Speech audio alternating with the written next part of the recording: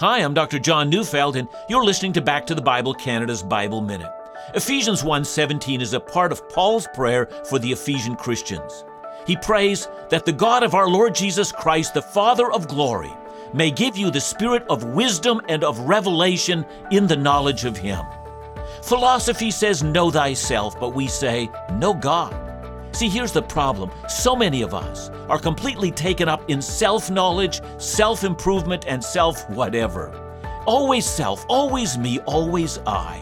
We live in a generation consumed with a fascination of self. You see, the fact that we feel that we're missing something surrounds the fact that our self is missing a lot. You can't be all you're meant to be by looking into a mirror.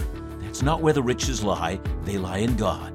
Listen to Back to the Bible Canada each weekday on this station, or find us online at backtothebible.ca.